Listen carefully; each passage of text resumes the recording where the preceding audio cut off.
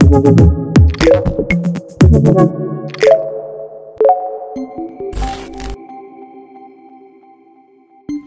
everybody, and welcome to the Venture Oasis. It's Tuesday, 14th of July, 2020, and I am Khaldoon Tabaza, your host. And this podcast is brought to you by Imina Group, an investment company made up of company builders and venture capitalists with founders' attitude and investors' mindsets. Around 15 years ago, I met a young gentleman at the World Economic Forum at the Dead Sea who was actually interested to listen to a pitch about investing in tech companies in the Middle East.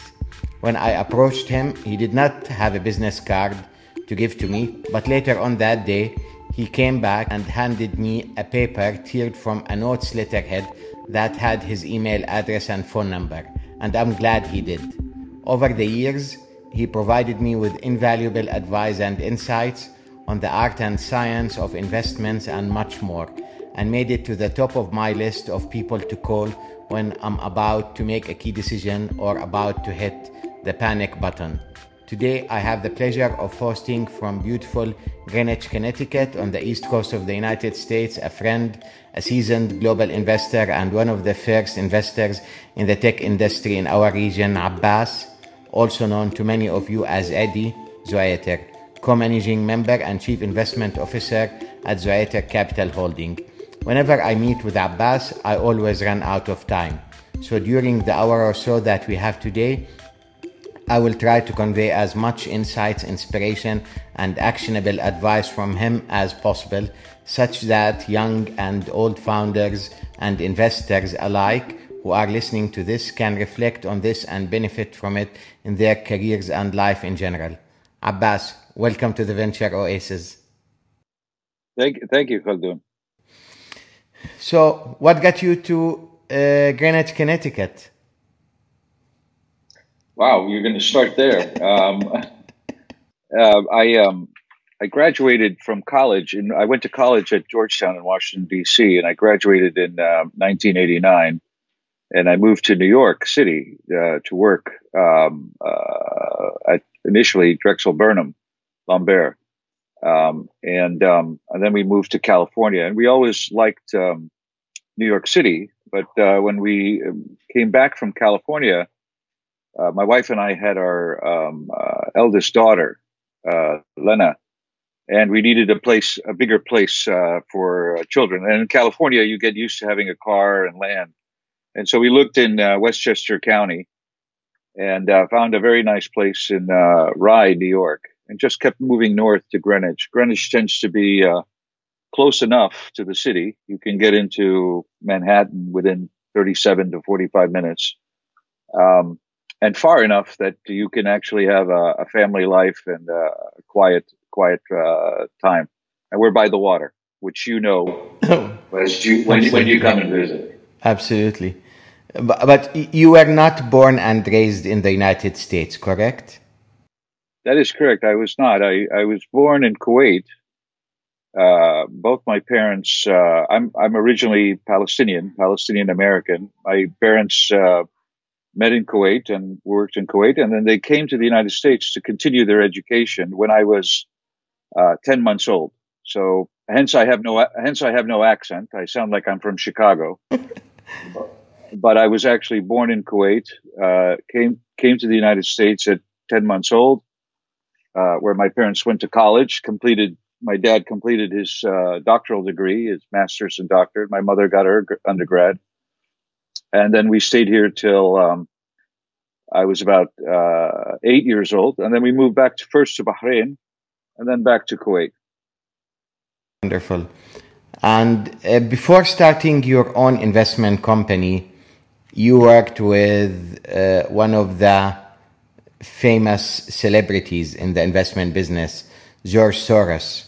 And that's when I met you. So can you talk a little bit about how you evolved your career and some of the work that you've done before starting Zoeter Investment Holding? Yeah, I guess happy to sort of. Well, let me start a little earlier and get you to that part. But I mean, I grew up, like I said, both my parents are very well educated, and both actually had careers in finance or in banking. So I grew up in a household that was very focused on investing or politics. That was the topic at the lunch table or the dinner table. We either talked about investing or we talked about politics. Politics was depressing. Investing seemed to be a little bit more exciting. And so I had this passion to invest from a young age, not necessarily venture capital investing, just really investing. To me, it was a lot like solving a puzzle, because really in investing, you need to be able to forecast the future, or at least do a probability analysis of what could happen. So that led me throughout my career to multiple opportunities, which was catered towards investing, either consulting, advising, or actually doing investing. And I got fortunate at the age of 35 that I was able to meet George Soros and get an opportunity to work with him at a really opportunistic time for him and for me. And the way I sort of tell it to people, it was effectively 12 years where I effectively got an education, the best education you can get in finance, and someone paid me rather than me pay for the education. It was like someone paid me for it. And it was a fantastic opportunity to really learn and hone the thematic, global macro thematic way of investing that I still follow till today, which George really made famous. Absolutely. What was one of the most valuable advice that you've learned through those years that you still apply today? Yeah, George doesn't give advice. So one of the most valuable things I learned is don't tell people what to do, show them, or do it yourself. And I think the most critical piece of advice that I learned and I would give is that be quick to admit you're wrong and accept the consequences, and take a long time to admit you're right and appreciate the rewards. Investing is a process and it's a marathon, and one could end up in hubris where they think they're actually better than they really are, or it can get very depressed and think they're worse than they really are. So I try to stay even keel, admit when I'm wrong. You will be wrong, so you might as well just admit it, accept the consequences. It allows you to move on, and then when you're right, be patient to ensure that you continue to be right. So constantly re-underwrite your investment thesis. And Abbas, you've managed, while almost spending all of your life in the United States, you've managed to build a fabulous network of friends over here in our part of the world. And you serve on the board of one of the oldest and largest financial institutes in this part of the world, the Arab Bank. And you've managed to sort of, build a balanced career and sort of, a balanced life between the United States and this part of the world, while you've had the opportunity to choose. You could have built a fabulous career in the United States and, much larger market, much bigger opportunities, probably more developed ecosystem, or you could have chosen, to do more of your business in this part of the world and, probably enjoy, maybe a bit of a nicer weather in certain places, maybe better opportunities. But you've managed to build a very interesting balance between your career and your friends and your legacy in the United States and this part of the world. So how do you think about that? Because a lot of the questions that many of the, young, bright students from this part of the world who get into Ivy League or top universities in the United States, they always try to make the decision whether they should come back or whether they should work in New York City, or maybe if their parents are lucky, they can have them in London. I want to give you and the readers an honest answer. I did not really think it through. It wasn't intentional. So I came to the U.S. for college. I did something people these days don't do. I got a job before I graduated. Actually, I find it's kind of odd. I find people in the Middle East a lot of times come to college, and then they graduate, and then they think about a job. I actually had multiple offers before I graduated, and I stayed in the United States, and I worked. And I really didn't necessarily think intentionally I wanted to stay here or go there. A couple of things came in that actually dictated that decision. The first is when I graduated and worked, I was working in New York City. I was doing very well. But Kuwait got invaded by Iraq. And so even if I wanted that at that time to go back, let's say to Kuwait where my family was, it was no longer in the cards. That wasn't a decision. That was a decision Saddam made. I didn't make that decision. A second thing that sort of affected that and impacted that is that I got married at a very young age, and my wife and I had a child. And so I wanted to work where I could maximize my opportunity set as much as possible. And then, my parents came to the United States at that time because they were in Kuwait. Actually, they were stuck in Kuwait. And they came here. We had investments here. So I would say in the early stage, it wasn't intentional. My main focus was I got an education. I really like finance. What better place than New York City to go and do it? And I was fortunate that people thought I was worthy of a job. And then sort of, events took over.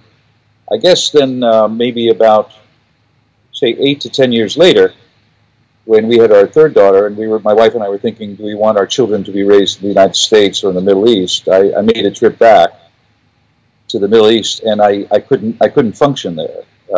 It was the bureaucracy and the level of red tape, so to speak, at that time. This is a while ago now. I think it's gotten better.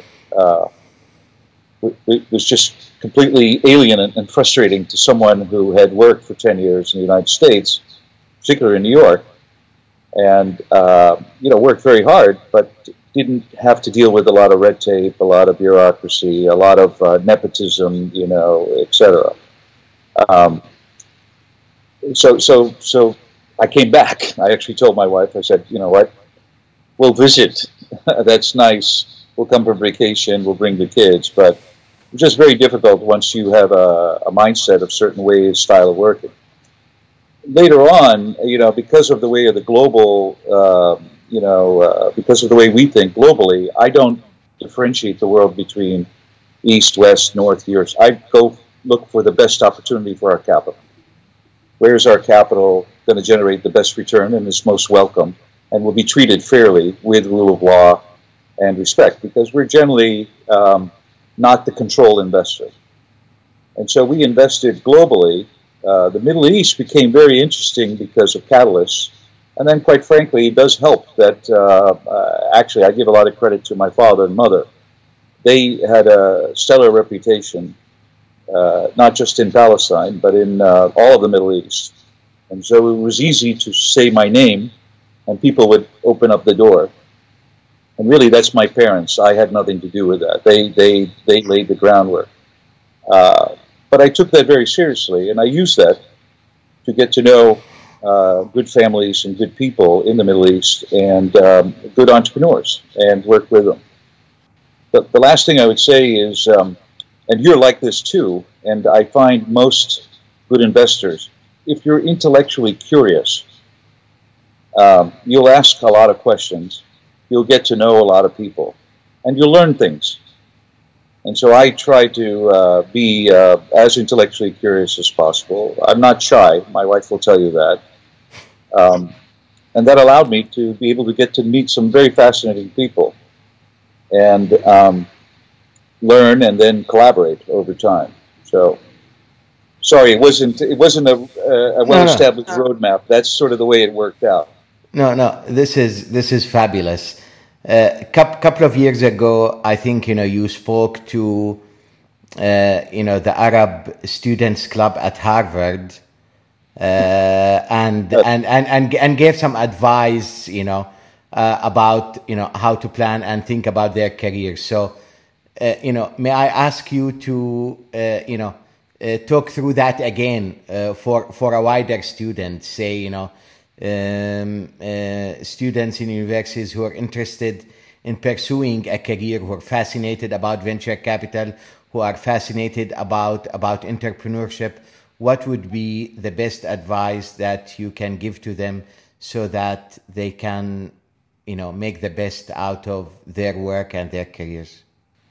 Khaldoon, you're asking you did your homework. You're asking difficult questions. The first, that Harvard conversation was supposed to be private. I didn't realize that people were tweeting it.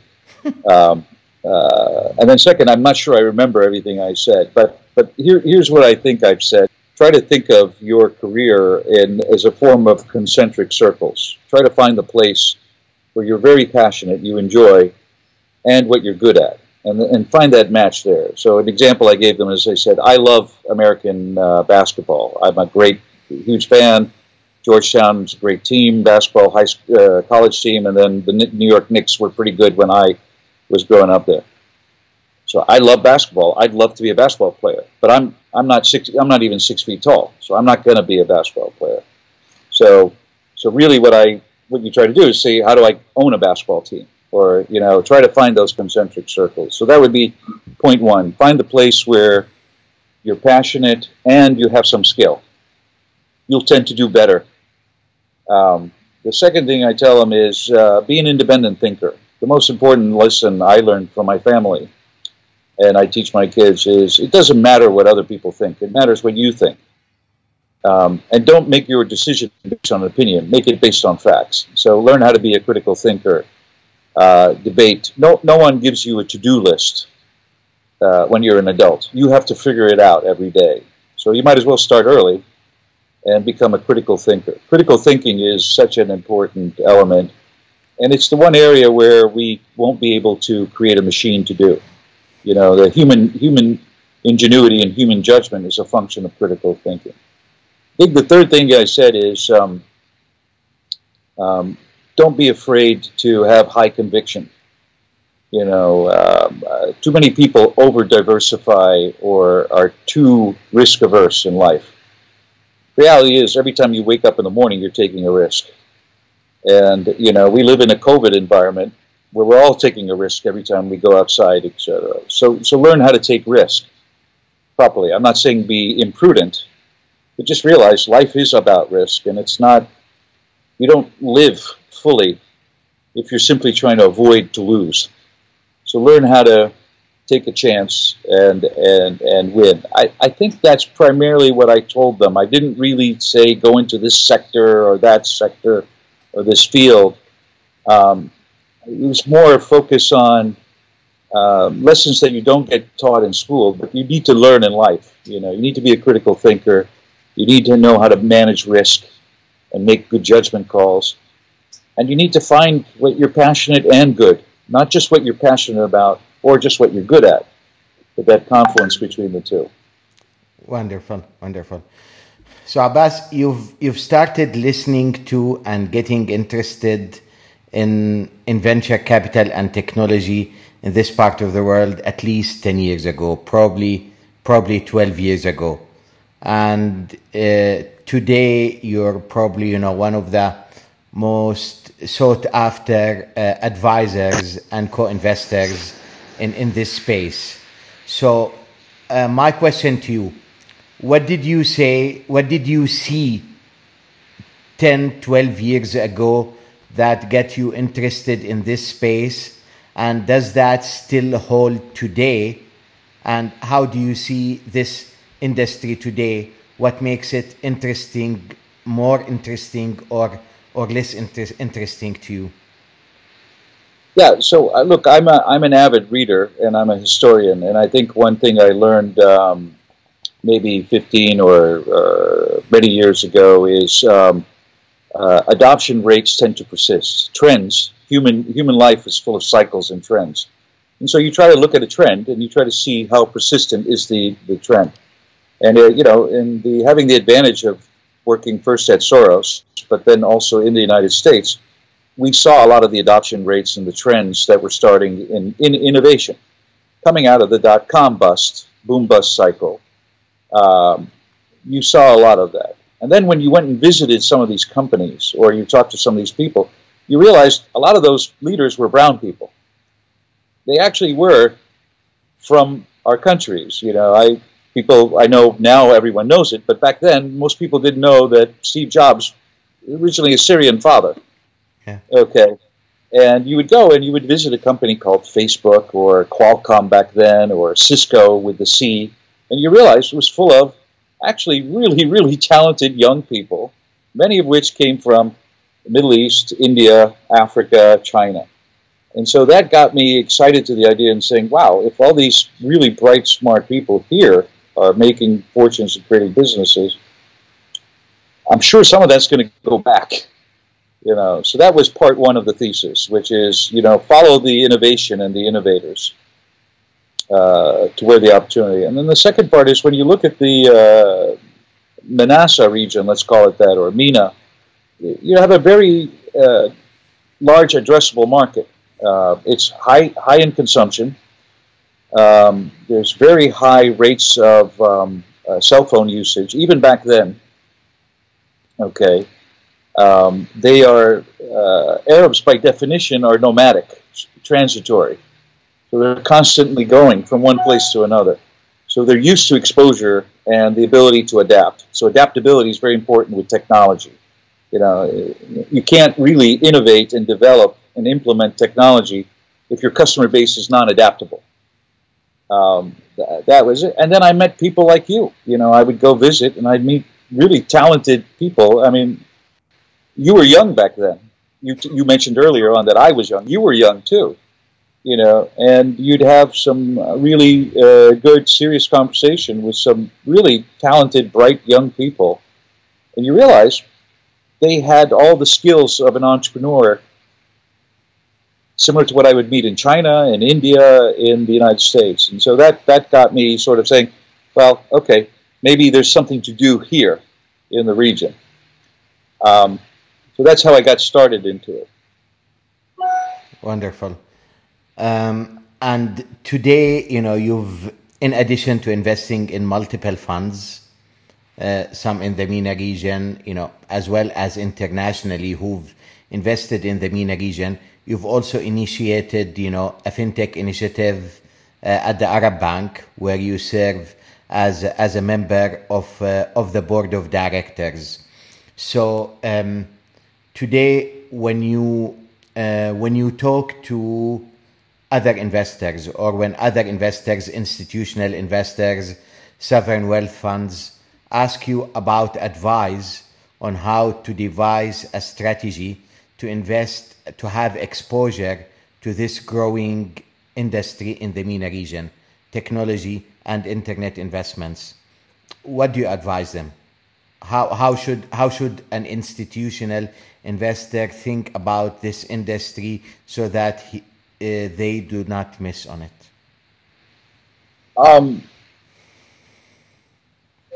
Look, I think you have to start with a framework before you even get into investing. You have to start with a framework and set risk-adjusted goals and returns. So I always start with someone and I say, what is it that you're really trying to achieve? Are you trying to make 30% per annum for the next 20 years, or are you just really trying to make 5%, or do you want to, or is your goal really not even for profit? Your goal is you want to better the world, you make it a better place. So you have to start with the right framework. If you don't start with an honest framework, a lot of people will tell you they want to be rich. A lot of entrepreneurs will tell me, Eddie, I want to be rich. I want to make a big $1 billion. And then you find out they really don't, actually. What they want to do is still be very happy if they made $10 million and all their friends told them how great they were. So you really need to start with a framework. What is it that you're really trying to achieve? And then you need to look at what's realistic versus what's probabilistic. So as much as you talk about what I do in the Middle East, which is all true, the reality is it's less than 5% of my portfolio today. And that's by design. I feel there's a great opportunity in the Middle East, but there's huge challenges too. And so you can't, if you're trying to maximize return for a family or for a group of family, and you can invest anywhere in the world, you're not going to put 100% of your money in the Middle East. It's just, you won't do it. I mean, I had an entrepreneur just as this COVID situation came out. Terrific entrepreneur. I love him dearly. Great guy, pivoted. His company's based in Dubai. He needed more capital to deal with COVID. In addition to being an investor, I'm also a mentor to him. And he came to me and he said, everyone else is giving me more capital. I need you to also put in more capital. And I said, no. And he said, why?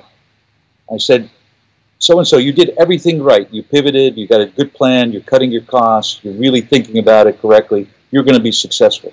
But the reality is, I can get 40% just owning Microsoft.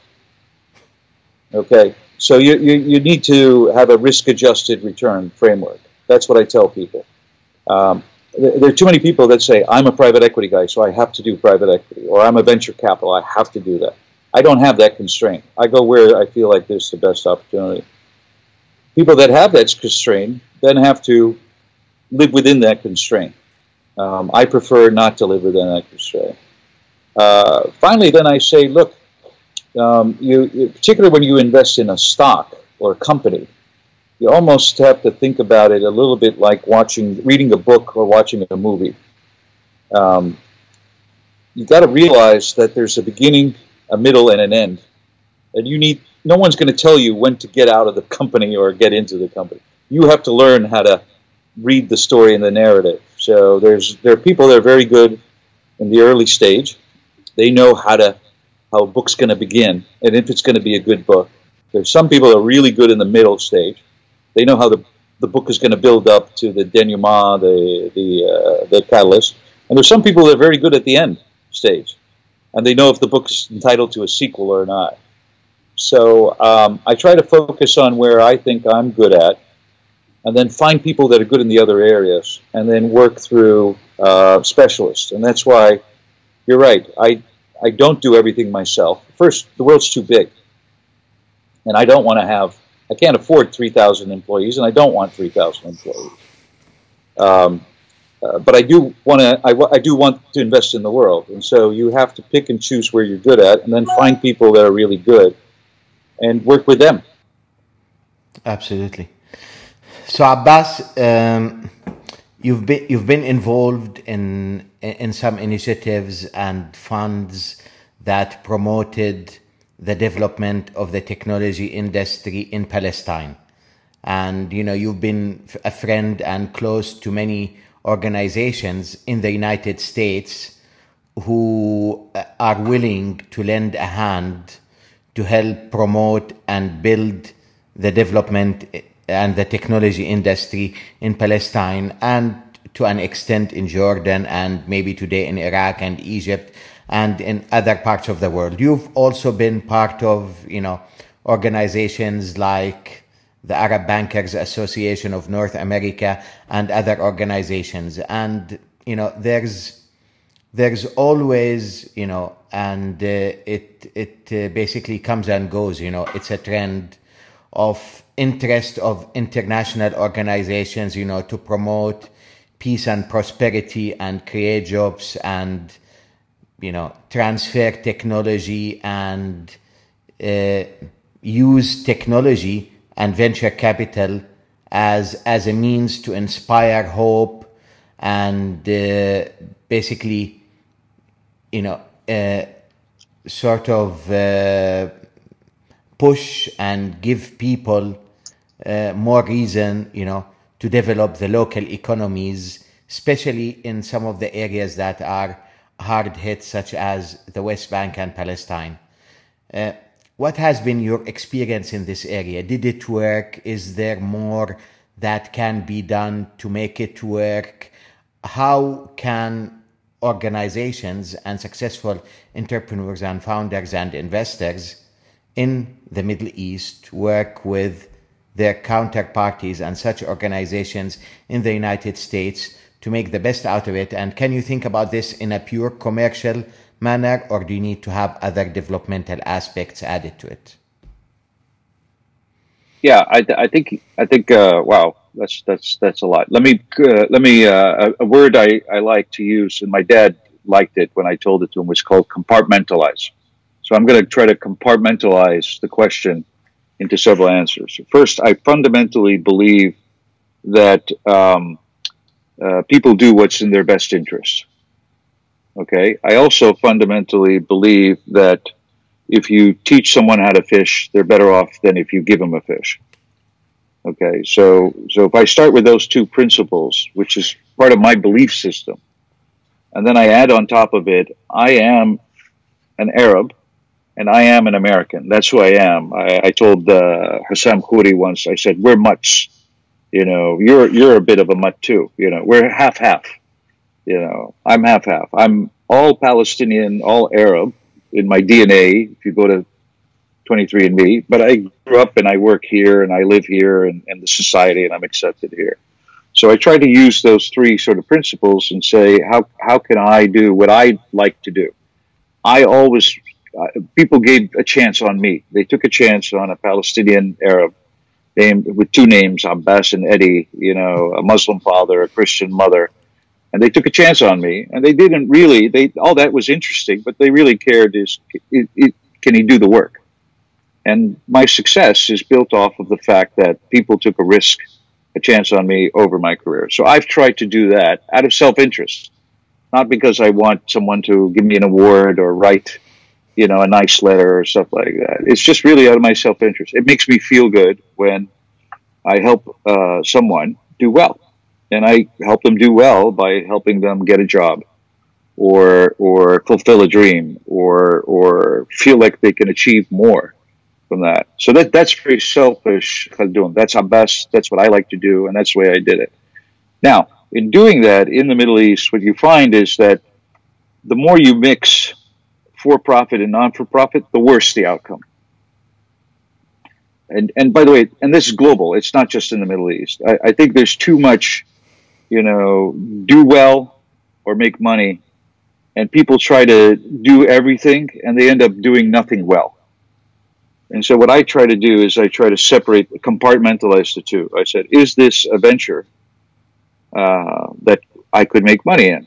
And I treat it as a for-profit venture. If it happens to be that we make money and we employ people and we improve the livelihood and the well-being of the people in that community, fantastic. Okay. If we don't do well, we're not going to help anyone anyway. So start with the focus of building a good business. I mean, you and I have had this conversation several times. Ultimately, I may give the money away for charity or a foundation. Everyone can do what they want with their capital. But if you really want to build a society, you want to develop individuals, you want to create this multiplier effect, you got to run proper organizations. You got to run proper companies. You got to make money.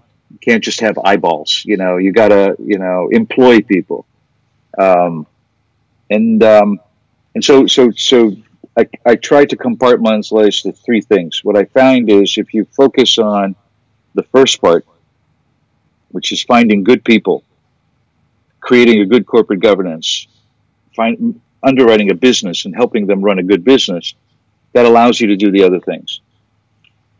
You can do the other things without having to run a good business, you know. So Ta'awan, which is a fantastic organization that I've been involved on, really existed 35 years, was started by founders that were Palestinian entrepreneurs in the diaspora, really to help develop human beings, Palestinian human beings.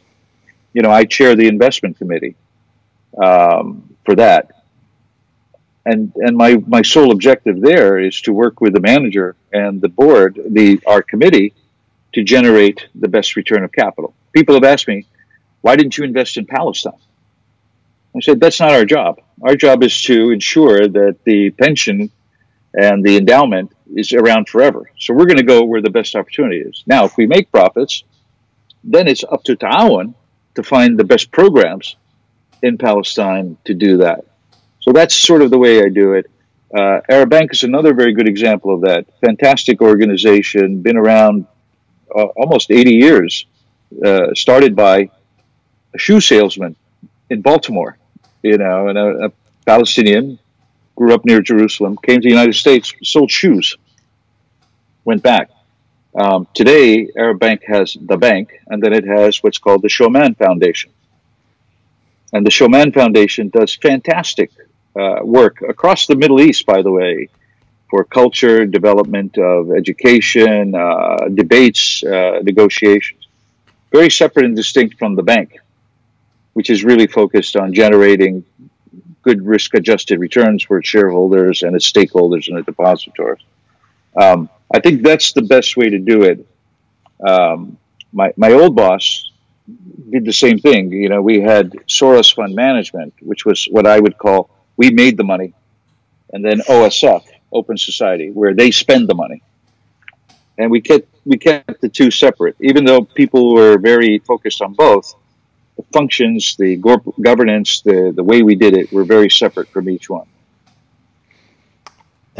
So this takes me to another topic, because you and your brothers and your family have been involved in producing movies. You've been sponsoring musical activities. Surely that does not make money, right? Does it send a message? Is it a mission thing? Is it because you enjoy it? Talk to me about that and why you think it's important in elevating societies. Yeah, well, the movie thing, that's my youngest brother is a professional actor. That's his passion. And he found a place where he was good, and that was his passion. And it happened to be acting. And Waleed is very good at it.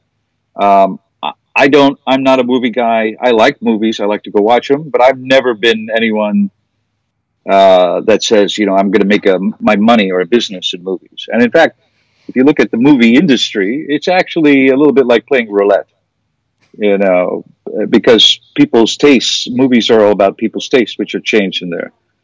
In the situation where Ahmed, my middle brother, and I collaborated and partnered with Waleed and Hani Abu Asad, here we had a director who already was globally well recognized and talented in Hani Abu Asad. He had already been nominated for a prior film. Second, we had Waleed, who was an established actor.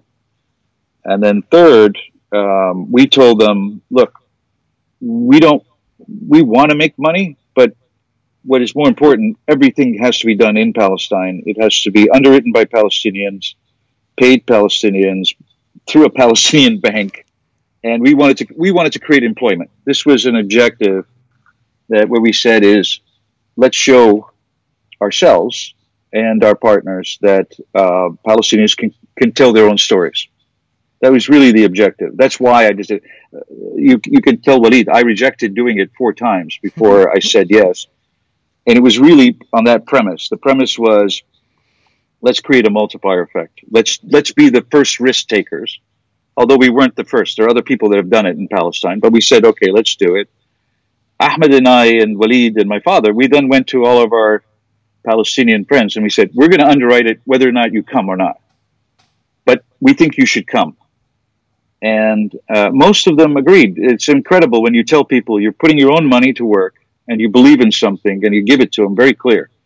Actually, I think we talked to 30 people and I think 20 said yes. And everyone put a little bit of money. These are mainly Palestinian investors, families, and friends. And we did a movie in Palestine and it got nominated for an Oscar. We did not make any money. It was not profitable. But here's an interesting statistic, because I asked Waleed to keep track of it for me. I think it's now been 6 years since we did the movie. Every single we employed over 90 people. We created a little bit of a multiplier effect in the Palestinian economy. Every single one of those has gone on to get another job in the film industry. Wow. That's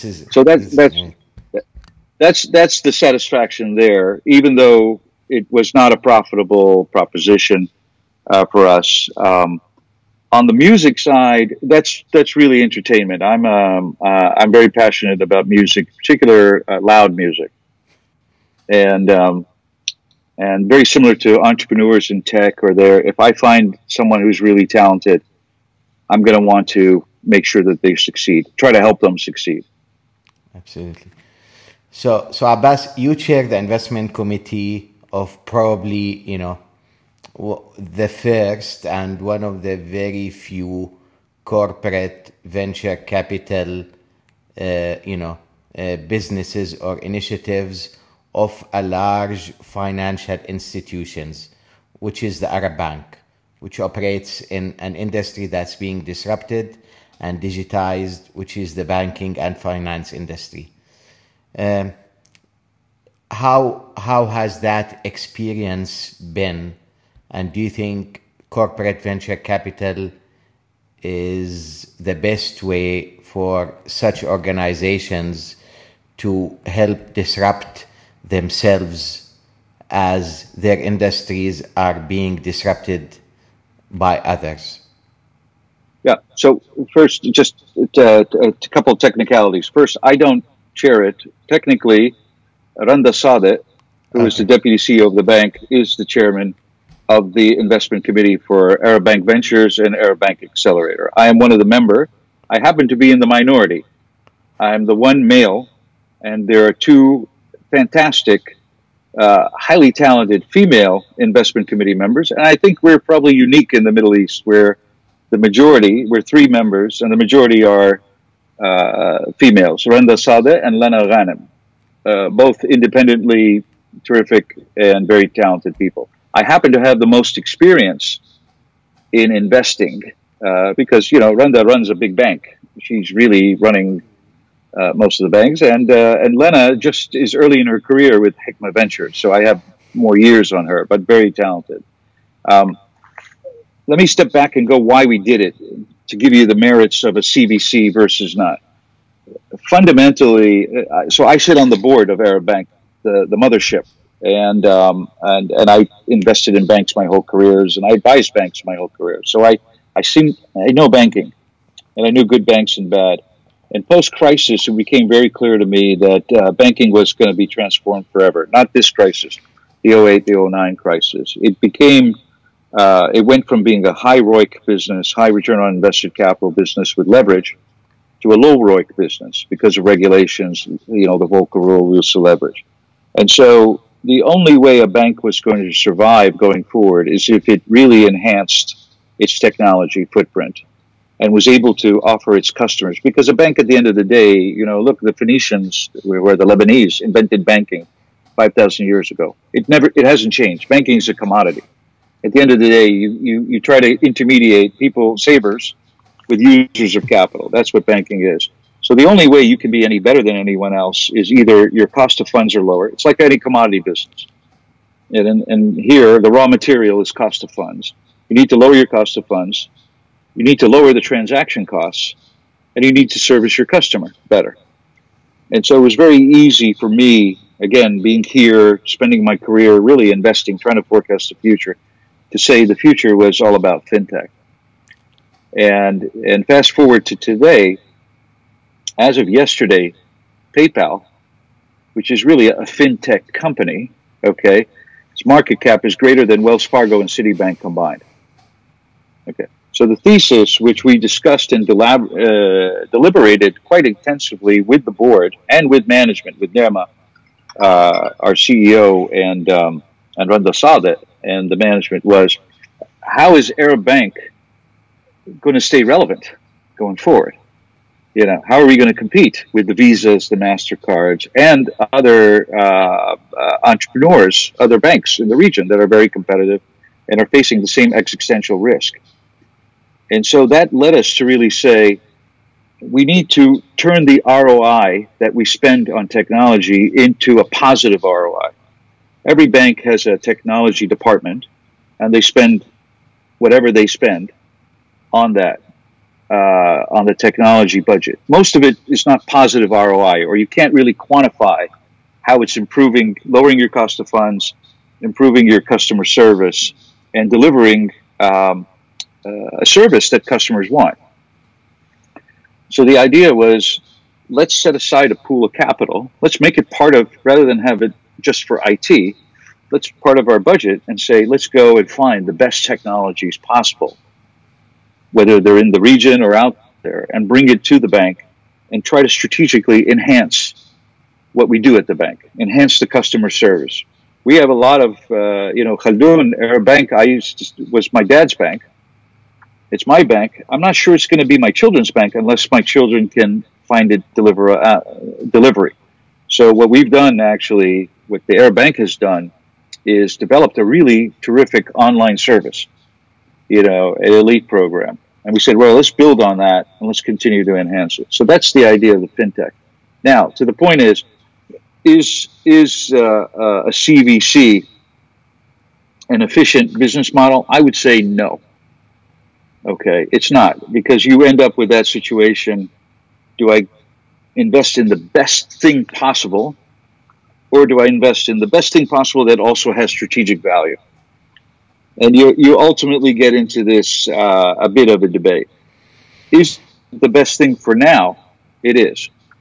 And if you look at some of the other firms, whether it's Silicon Valley Bank or even the Googles, PayPal's of the world, et cetera, today, they all have a venture inside the CVC arm, but they ultimately also invest in other separate CVCs, and they expand it. But initially, to change the culture, you need to have a group of people that are very focused on not day to day, on what the future could be, make those investments and proceed. And that's really what my job is on the IC, is to sort of help these young people that we've hired start to think about how can this strategically enhance the bank over the years. This is wonderful, Abbas. So Abbas, if I, try to recall some of the, key headlines that, that we've talked about today.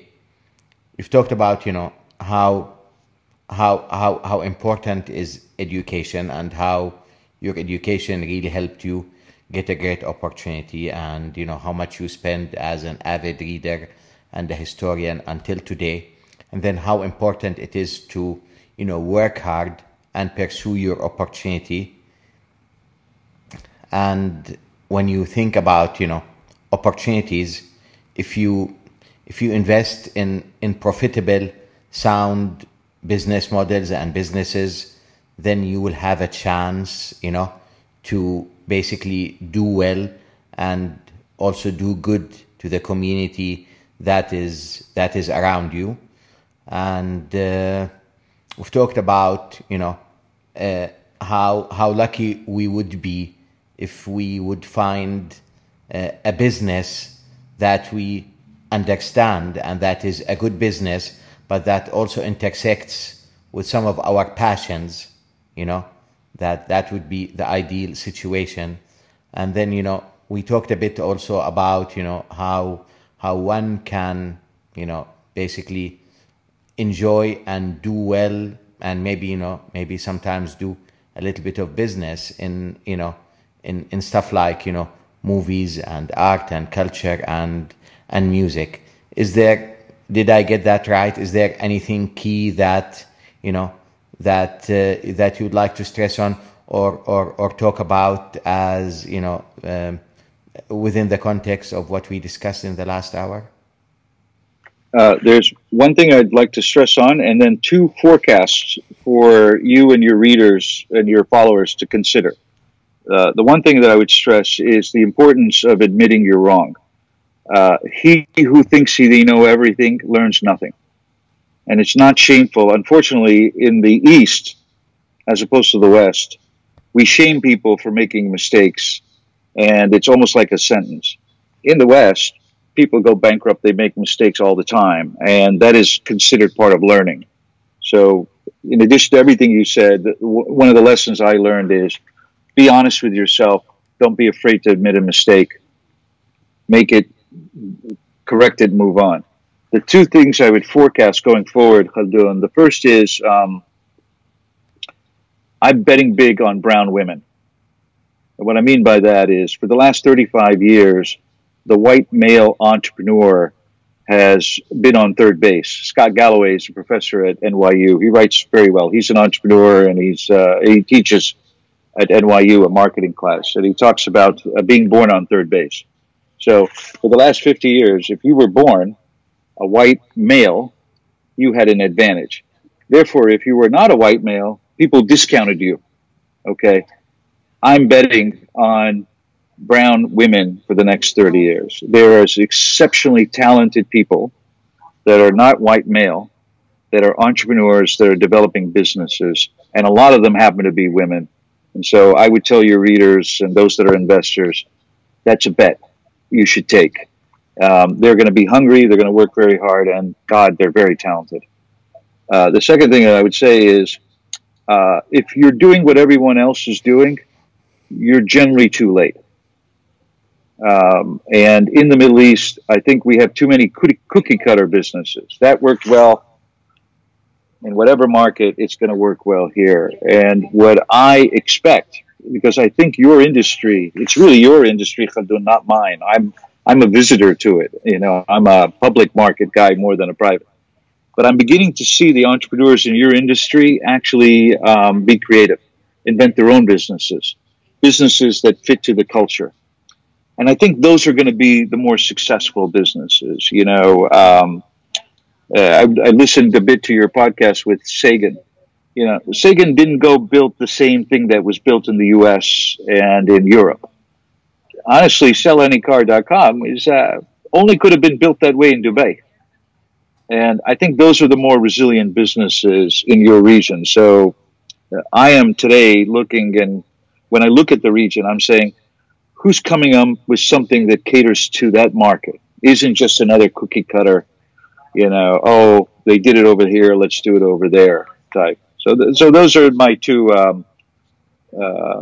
sort of pieces of advice for whatever it's worth. Wonderful. Abbas, as always, you know, we've run out of time. I thank you so much for everything that you've said and done for the industry, and hopefully we'll make this an annual ritual. So, you know, in a year or so, we'll connect again and we'll talk more about brown women, and we'll talk more about doing things that are out of the ordinary in this part of the world. Thank you so much, Abbas. Thank you, Khaldun. Take care. Take care. Be well. Bye-bye. Bye-bye.